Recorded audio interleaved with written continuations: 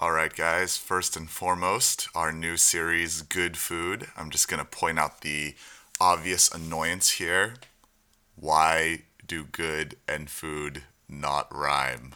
Why do these words not rhyme? Isn't it crazy? They have the exact same three letters, and yet they don't rhyme. English is dumb. Anyways, we are looking at this because I was inspired by our recent Gospel Generosity series about 12 baskets. I've always wanted to do a look at food throughout the Bible, and so this is a great time and a great excuse to do that. We're going to start with the very beginning and the very end of the Bible, Genesis 1 and 2.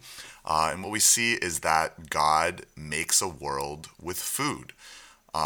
And we see this as not only a picture of God wanting to sustain life, but we see him describe this food as good. And we understand here that food is a great representation of how God wants to relate to us.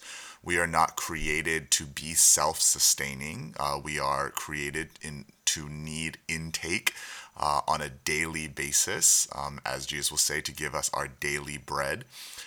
And that food is meant to be enjoyable.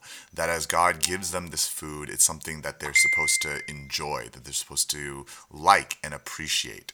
But we also see in Genesis chapter 2 that it is something to be discerning, because that there is a tree that they should not eat from, and that tree being the knowledge of good and evil.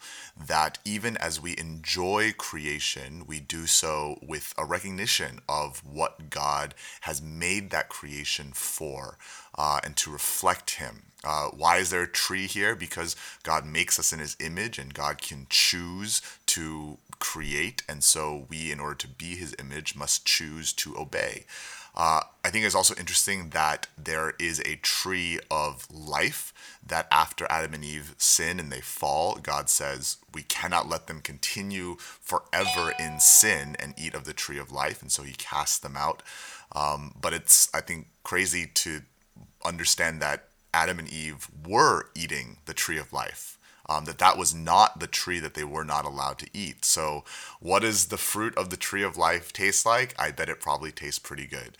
And that's a great time to look at Revelation 22, because here we see the river of life and the tree that strides the river, and this is the tree of life.